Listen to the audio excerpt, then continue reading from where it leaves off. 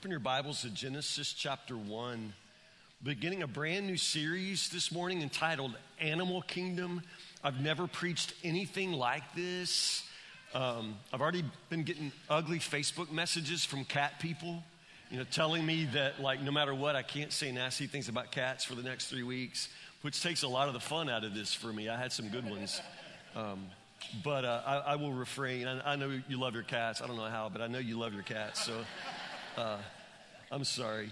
And now I'm going to get in trouble again. Genesis chapter 1. No, I joke. I really, really, really love animals.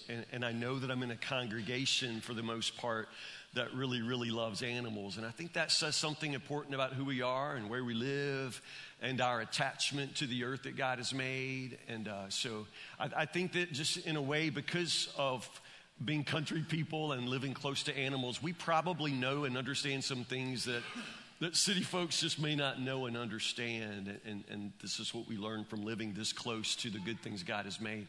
I've just always loved animals. Being a farm kid, I always, lived close to just farm animals, not really pets. Although around our house, if it was at our house, I got really attached to it. I'm just that kind of wimpy kid. Cows, pigs, chickens. We always had chickens. We had turkeys. One time we had peacocks. My dad's just piddled in farming, and we've always had a little bit of everything. And I just always loved all of that. I just loved it. Now, with that, pets, we always had pets. We never had any smart dogs. We'd usually get one from the Humane Society, and then it would start killing chickens, and Dad would take it back to the Humane Society. That's how it worked at our house. We had tons of dogs. We always had barn cats. I always had hamsters and guinea pigs. I just always had other pets in my room. Hamsters, guinea pigs, gerbils, hermit crabs. I have had so many hermit crabs in my life and loved every one of them. And then weird pets. I once had an owl that got injured, and I raised an owl. I fed it Alpo dog food. I really did. Alpo dog food. Had a possum at one point. If it came around our house, we adopted it. I just always loved animals. At one point, I was in 4-H. How many of you were 4-H kids? 4-H, is 4-H still around? Is this still a thing? Yeah, still out there. I was in 4-H. I was told I needed to choose a project, so I chose a bottle calf project, which means I was supposed to get a calf straight from its mother, but I was going to raise it myself by feeding it milk from a bottle, and I would feed it twice a day. And that's me. That's just that was all about me. So I took the bottle calf project. That meant I had to go buy the calf, which I did, and then I had to keep a project record book. They still do that in 4-H? That's still a thing? So I had a project record book, which was the place I was supposed to document all of the care and nutrition for my calf. So I was all about that. So we went to the stockyard. My dad and I got a brown Swiss, beautiful little calf. I named her Duchess. And so by the time we got home, man, I'm writing in that book. I'm all about that book. I wrote in there how I saw Duchess in the corner of the stall at the stockyard, and I fell in love instantly. I wrote how she was small and brown, but had, just the most beautiful eyes. And I wrote how my dad let me bid. I was bidding like a big man. I bid on that calf myself. I wrote in the journal how we ate in the stockyard cafeteria, which for a redneck kid is an awesome thing. I'm sure that, but at that time, it was all just, that smell was part of it, and it was awesome. So we ate at the stockyard, all of this. I wrote all that in my book. And then I just started taking care of Duchess, y'all. Duchess and I were best friends. I went up twice a day at least. To feed her, I went twice a day. But I'd go up, just hang out with her because, that's how pathetic my life was. I would go up and just sit at the barn and hang out with my cow, as we do.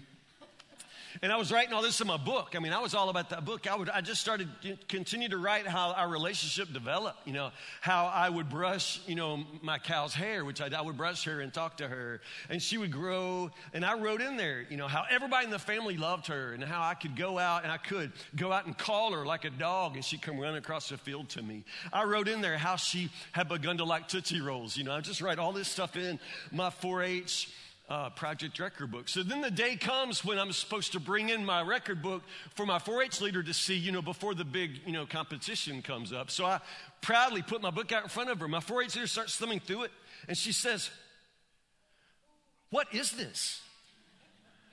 I said, "That's my bottle calf, project record book." She said, but what is all this you've written in here? I mean, this lady was just she was ugly about this. She said, "This is supposed to be a journal where you document your care and management skills for the animal. It's not supposed to be falling in love." Yeah. I said, "Yeah, I quit 4-H right there, y'all. I did. I quit 4-H, right? I quit 4-H because, what's the use? Apparently I was supposed to, weigh the cow, literally, weigh the cow and then keep up with how much I fed her. I don't know how many Tootsie Rolls that cow ate. No idea, But you're supposed to just keep up with all of this. So anyway, I flunked out of 4-H, went straight home, went to the barn, gave her a Tootsie Roll. That's just how I rolled. Like a lot of you, to this day, I still really, really love animals. I love the creatures that God has made, and I have a lot of questions about them. Every time a hamster died, I fell apart. I'm talking like last year. I fall apart, and I buried every animal, every hermit crab. I had a crawdad once. I buried it when it died, and it died the worst kind of death, y'all. My crawdad got out of its bowl, which wasn't, it was Tupperware. It really wasn't an animal bowl. But the crawdad got out, we couldn't find it forever. Where's my crawdad, And so then one day my dad put on his shoe. Yeah, exactly. It was just awful. So I killed a lot of animals in my life as well. But I buried them all, and I would just imagine one of these days I'm going to go to heaven, and I'm going to, there's a mansion over the hilltop built for me, and I'm going to walk in the front door, and it's going to be all these cages. I just thought, that's heaven. The owl, the crawdad, the possum, and all these hamsters and Duchess, But I'm a grown-up man now, and I come to the Bible with more of a reverence and a real desire to know the truth. So I'd like you to come with me with this love of animals that we have and our love for the Word of God, and let's bring some of our best questions about creatures to the Bible and actually see what there is for us to know. The first question today is just simply, are humans and animals the same? For some of you, that may seem like an odd question. For others, that's a very critical question. And so I want us to go first to the book of Genesis today and talk about how we are like and how we are not like any of the other creatures God has made. I'm not going to read the whole creation narrative. I could. It's amazing and glorious. Well, let's just drop in at verse 20, the fifth day of creation when God begins to make the creatures. Genesis chapter 1, verse 20. This is so good. Then God said, "Let the waters swarm with fish and other life. Let the skies be filled with birds of every kind." So God created great sea creatures. And great sea creatures, y'all. Doesn't it seem like every week some ugly something washes up out of the ocean and we're just all like, what is that? There are still things that God has made that we haven't even seen or discovered. And I love that. A lot of them are probably in Logan County. But what God has made is just so amazing. God created sea creatures and every living thing that scurries and swarms in the water and every sort of bird, each producing offspring of the same kind. And God saw that it was good. Then God blessed them, saying, "Be fruitful and multiply. Let fish fill the seas and let the birds multiply on the earth." And evening passed and morning came, marking the fifth day.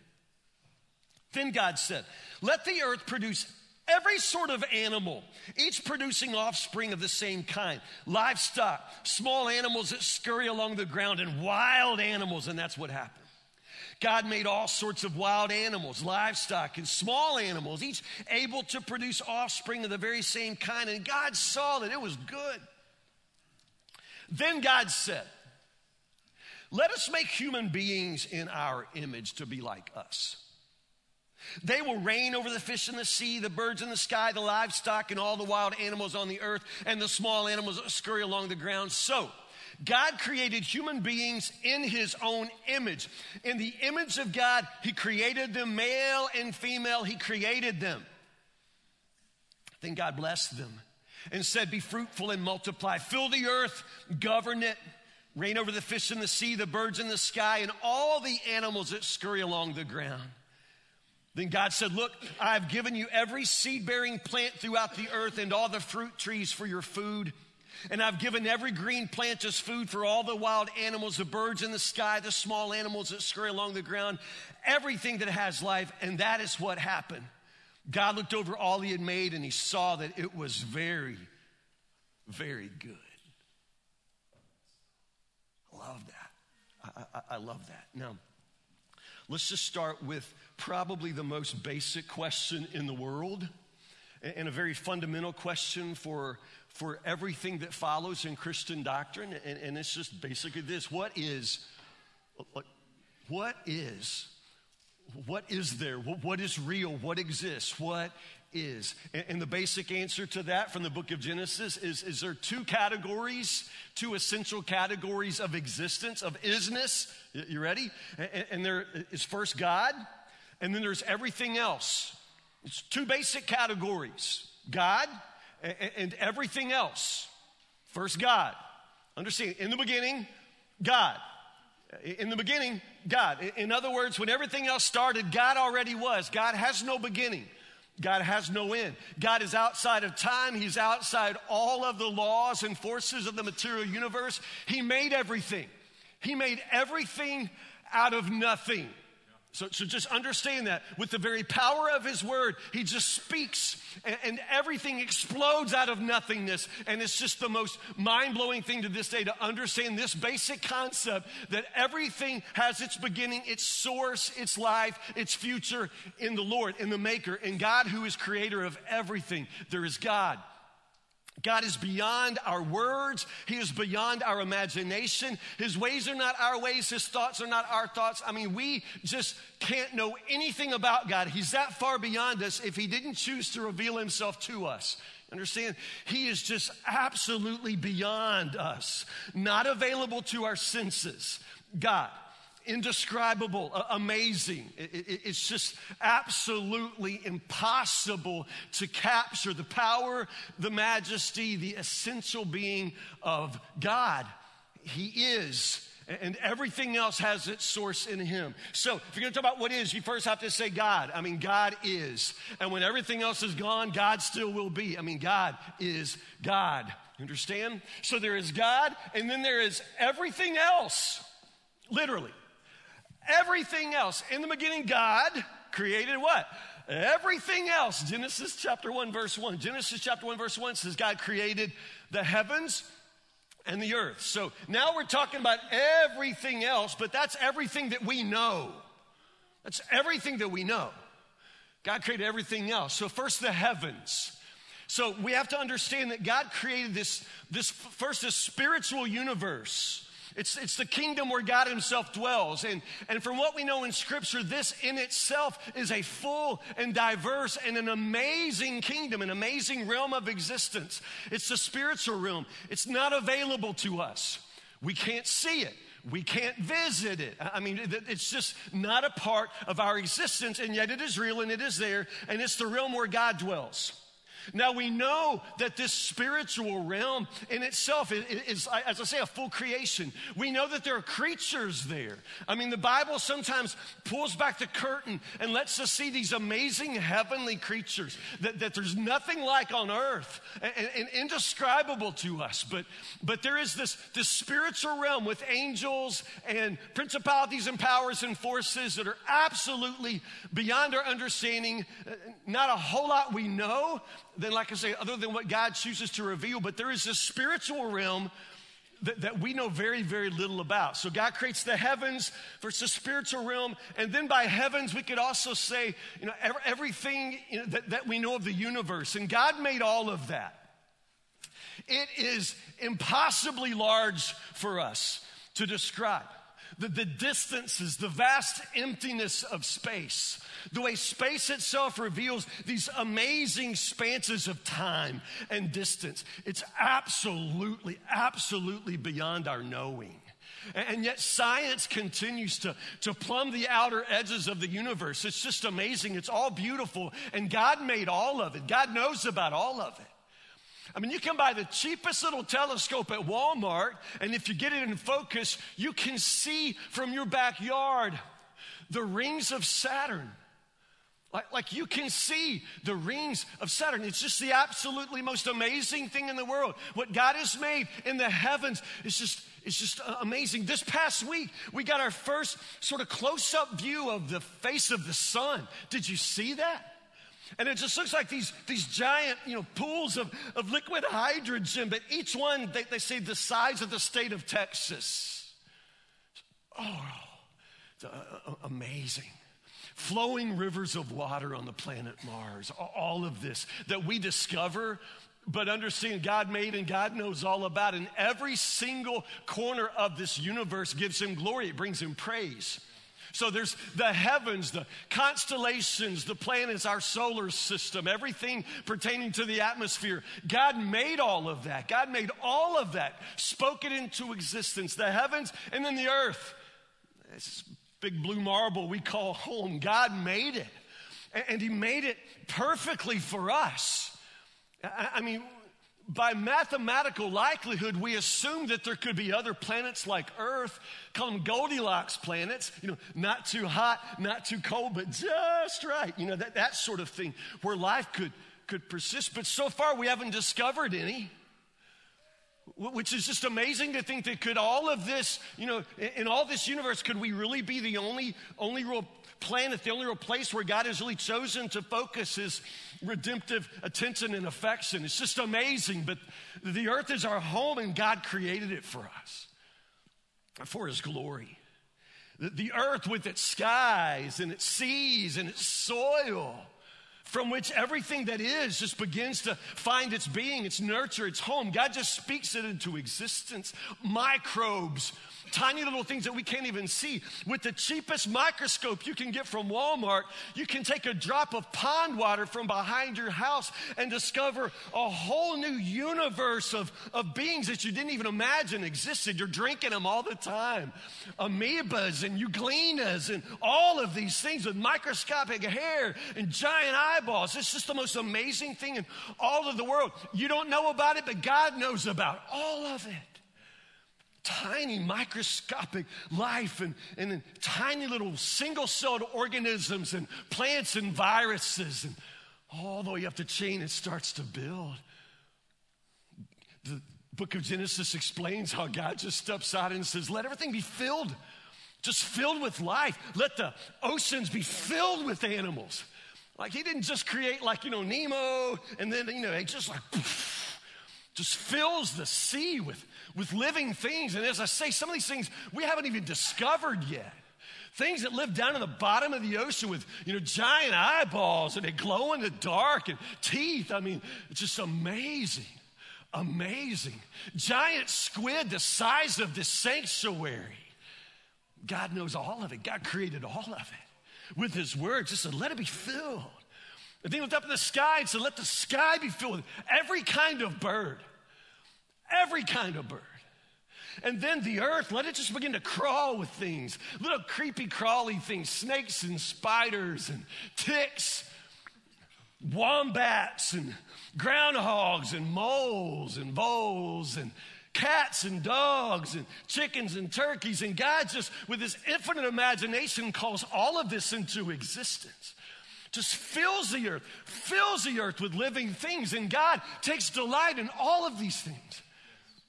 Now, you could argue whether the creation would be just as good if he had made fewer things, or maybe just one kind of thing, like maybe just us, But something tells me that this creation that God says is just very good, this diversity is part of what makes it good. The fact that everything that he has made reveals some aspect of his creativity, his imagination, his delight, his love, his freedom to create, his power. It's also good. Plants and animals and everything that scurries and birds and fish. And then, notice, it's just so amazing. Everything sort of comes to this amazing dramatic pause. And then God says, now, let's make human beings. Just amazing. What is God and everything else? And you have to understand, we're a part of everything else. We're a part of everything else. And now when I say that in itself, that can be very, very controversial because of the sort of battle between science and religion. And y'all should know by now, I'm not fighting that battle. I'm just not. I don't even really in some ways understand it. Now, there are atheists out there who want to deny the very existence of God, and I'd like to argue with them. I don't have any argument with faithful scientists who just tell us what they see. If you're interested, I'm an old earth creationist, which means I believe that God created the heavens and the earth. Everything that is comes from him. He is the maker of everything. But I also believe, as the scriptures say, that the earth is the Lord's and everything in it. And so you can trust. I mean, the book of Psalms talks about how day after day, all of this just pours forth speech. There's this sort of testimony that creation itself has about its origins, about its maker. And for the most part, I think we should pay attention and listen and try to understand what it is that the earth can tell us. I mean, this is science. And there's nothing anti-God about just looking at the earth and learning and studying. And we can believe what it says and continue to try to deepen our understanding. I mean, science is one of the ways that we can understand more and more of the power of our Maker. I don't struggle at all with this. I hope you don't either. Now, we can disagree about how all of this, comes into being. Genesis isn't trying to be a science textbook, but it's trying to tell us the things that science could never tell you, and that's the part of it I never want to give up. I never want to stop confessing. So understand, when you talk about everything that is, there's God and everything else, and we're a part of everything else. We really, really are. Francis Collins, who is a very, very fine and devoted Christian man, also one of the leading scientists in the United States, and he led the Human Genome Project. He led it as a faithful man of God and a faithful man of the Bible.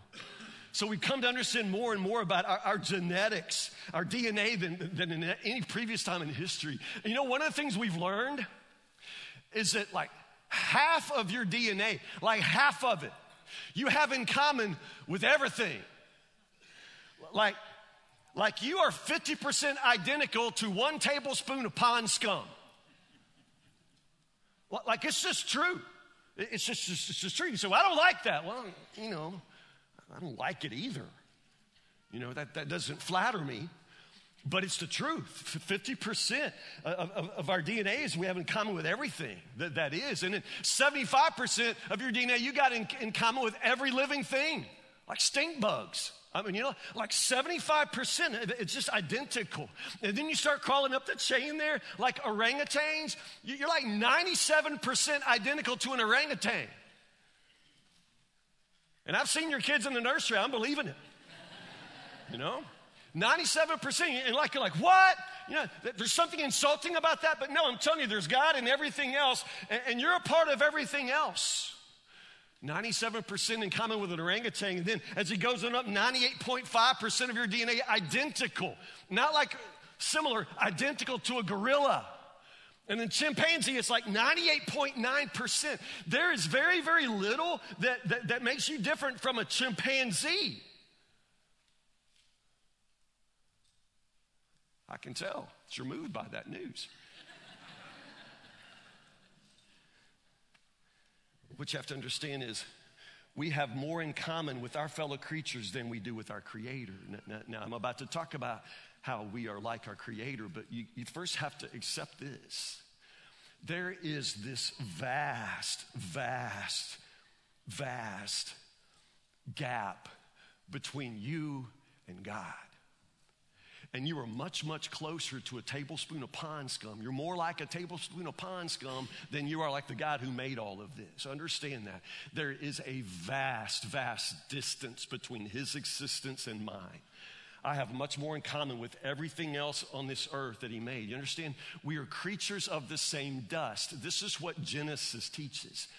Genesis doesn't use the word DNA, but Genesis makes it very, very clear that we're all creatures of the very same dust, and we have more in common with all the other creatures of dust than we do with our Creator. We're made of the same dust, and when we die, these bodies go back to that dust. I mean, it's just the fact. You'll be food for worms, your body, one day. So we are very much like everything else that God has made, and that's not intended to insult you or make you question yourself. It's just the fact. You are a part of all of the good things that God has made. So So how are we different? Because the question is, are humans the same as animals? And the answer to that is, well, no. No, you're more like your fellow creatures than you'll ever be like your maker, but understand at the very same time, you're not like other creatures at all. There's something that sets us apart, and this is what you have to understand. So, creation itself comes to this sort of screeching halt, and God stops everything and says, now let us make human beings. Let us make man. Let us make Adam. Let us make human beings in our own image. This is different. Well, what did he say before? He just said, oh, let the earth produce every sort of animal. I mean, he speaks it into existence, but then the earth just begins these cycles of life and procreation. Just let the earth begin this process. Let the earth produce every sort of animal, each producing offspring of the very same kind. I mean, they're all beautiful, they're all good, they're all by God's design, but it's different when he makes us. It's different. God says, we're going to make something in our own image, and then it gets personal, it gets intimate. You know, God stoops down and God begins to form like an artist, like a potter. God forms the man out of the dust of the ground. It's personal, it's intimate. God gets his own hands in the mud, you understand? And the relationship between God and the human being, it's different. From the very beginning, it's different. And then God breathes his own breath into the man, and the man becomes this living soul. I'm telling you, from the very beginning, we're not like other things. God said, let us make human beings in our image to be like us. Verse 26. They'll reign over the fish in the sea, the birds in the sky, the livestock, all the wild animals on the earth, and the small animals that scurry along the ground. Verse 27. So God created human beings in his own image. In the image of God, he created them. Male and female, he created them. So if you want to talk about what makes us different, the way to say it is that you and I are created in the image of God, in the very image of God. Unlike anything else in all creation, we are made in the image of God. Unlike anything else in all creation. So again, we're more like everything else than we are in existence before God, but at the same time, unlike everything else, we are made in his image. What does that mean? To say we're made in the image of God, what exactly does that mean? Because honestly, the Bible doesn't go on to explain that. We know that it's major. We know that it's important. We know that it's what distinguishes us from every other kind of creature. But what does it mean? Theologians, pastors, Bible readers through all the years have tried to fill in those blanks and explain it. And I guess that no matter what you say, you're probably going to get to some part of the truth. Some say, well, human beings are different because of our capacity to worship. And I think that's true. I've had a lot of animals in my life. I've never seen any of them fold their little hooves in prayer, you understand, or worship their Creator. I think we have this ability by the image of God to know and understand and relate to God. Our capacity for love, perhaps, is different from what you would find in the animal kingdom. Some say things like our capacity to laugh, like you don't find animals that laugh. And that's weird and interesting, but I don't know if that has anything to do with anything. Some say our capacity to be bored, that we are somehow created higher. And so for that reason, we have a purpose. We must live our lives in such a way where we feel like we're accomplishing something. And that capacity for boredom is what sets us apart. I don't know about that. Honestly, I'll be honest. I'm not real satisfied with anything I've ever read about what would define the image of God. Because I think that no matter what, you've got to let the gospel interpret Genesis. I think you've got to, this is a Baptist principle of biblical interpretation. We always let Jesus be what makes us understand everything else. So let's have some fun with the Bible. Turn to Colossians chapter 1. Colossians chapter 1, verse 15. Is a verse we have to insert right here. Colossians chapter 1, verse 15. Christ is the visible image of the invisible God. So we are created in God's image for sure, but the only one that ever has perfectly reflected this image of God on earth, it's not one of us. It's not Adam. It's Christ. Christ is the perfect image, the visible image of the invisible God. So it is in Christ that we can most fully understand what it means to be in the image of God. So we have to define it, the theological would be Christologically in terms of Christ. Colossians chapter 3, verse 10, while we're here, I just think it's beautiful. Again, let the gospel interpret Genesis for us. Colossians chapter 3, verse 10, put on your new nature. That's the nature of Christ. Put on your new nature and be renewed as you learn to know your Creator and be like Him.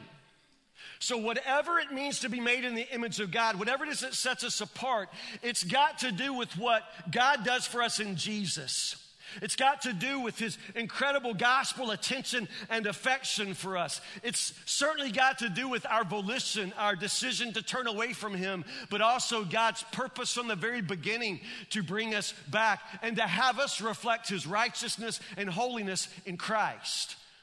Okay, I just went deep, I understand, but I want you to think that through. I want you to understand that whatever it means to be in the image of God, we need to think of that in terms of Christ and not just in terms of science or Adam or weird things about how people are weird. You understand? It's Christ who helps us understand what it means to be made in the image of God.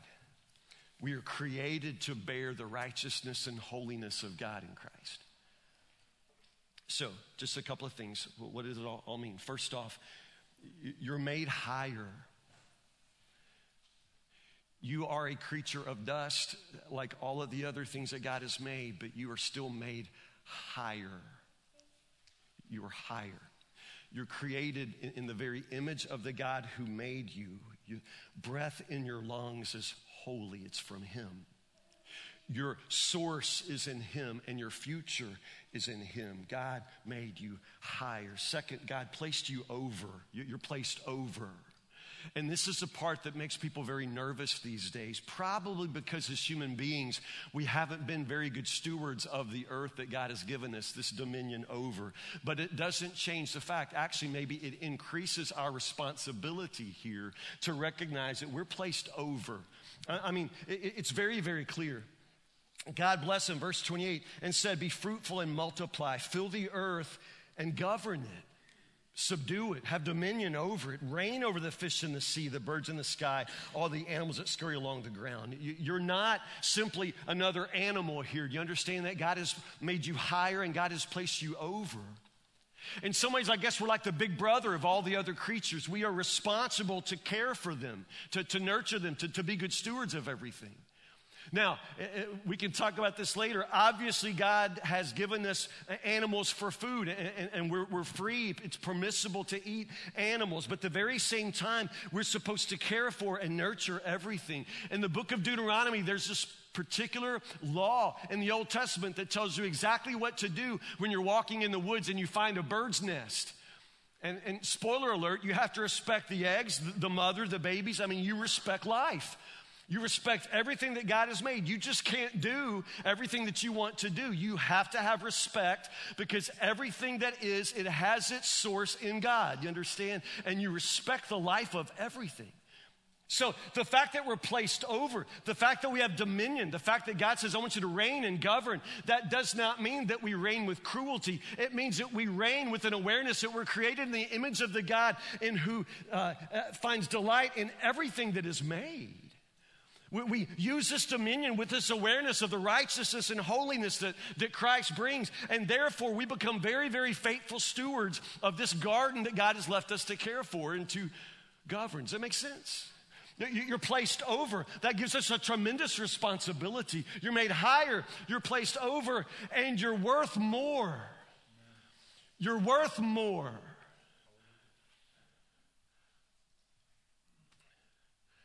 That's not my opinion. It's what God says. I mean, it's absolutely amazing.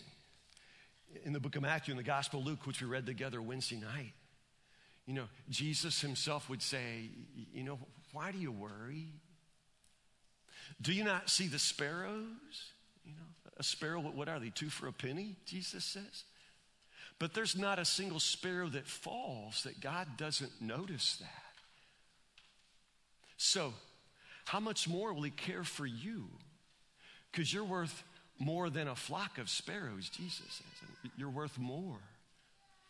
Now, there's so much in what Jesus says here I think that's so amazing. First off, what Jesus says is that God has this very personal awareness and attention for every creature. That God will personally attend the funeral of every single sparrow that falls. I think that's amazing. That the Creator has that kind of infinite love and knowledge of everything that he has made. I think that's beautiful. But then when you add all of that up, and then to hear Jesus say, but you're worth more. You're worth more than anything else in all creation. You are worth more. Worth more to him. Do you understand that? Jesus said, this God who attends the funeral of every single sparrow, he knows the number of hairs on your head, which is one of the ways that Jesus is saying he knows things about you that you don't even know about yourself. His knowledge of you is infinite. You're worth more. Worth more than anything else in all creation. To the God who made you, you're worth more. So this incredible love that you and I have for animals, some of us anyway, can we at least recognize that is some reflection of the God who made us? Because he loves the animals like that. He takes great delight in all of them. And that part of your heart that loves them, that just takes such joy and pleasure in their lives and in caring for them, that's one of the ways that you perhaps resemble most your Heavenly Father, who loves and cares for all the flowers and the birds and everything else in all creation. You're like him in that way. But can I suggest something to you? Some of us, I think, begin to love animals too much. I think you can love them too much. I think that there are those of us who say, well, I love animals better than I love people. And some of you, there are wives in this room who'd say, I would give anything if my husband would speak as sweetly to me as he does to his dog. Right? That's not a joke. There are women in this room who would say that. I wish he would care for me the way he cares for his animal. And this is just what I want to suggest to you, that if you can get so much joy out of loving something that is so much lower, and it is so much lower. If you can get that much pleasure out of loving an animal, a cat, a dog, a chicken. Sylvia Harris has a turkey that sits in her lap like a daughter. Okay? If you get a dozen eggs from Sylvia, it might have a turkey egg in it. You just sort of go with it. Just sort of go with that. If you can get so much pleasure out of loving something so much lower, can you imagine the joy you would know if you could learn to love the one who is so much higher? You were not created simply for the love of animals. You weren't created simply for the love of the earth that God has made. You were created to be the object, the recipient of all of the attention and affection of the God who made it all. Not just created to love your pet. You're created for the love of God. And in all of this creation, everything that he has made, you're still, in his eyes, worth more. Pray with me.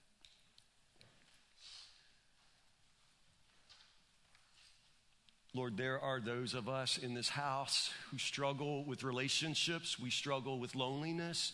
We struggle with love.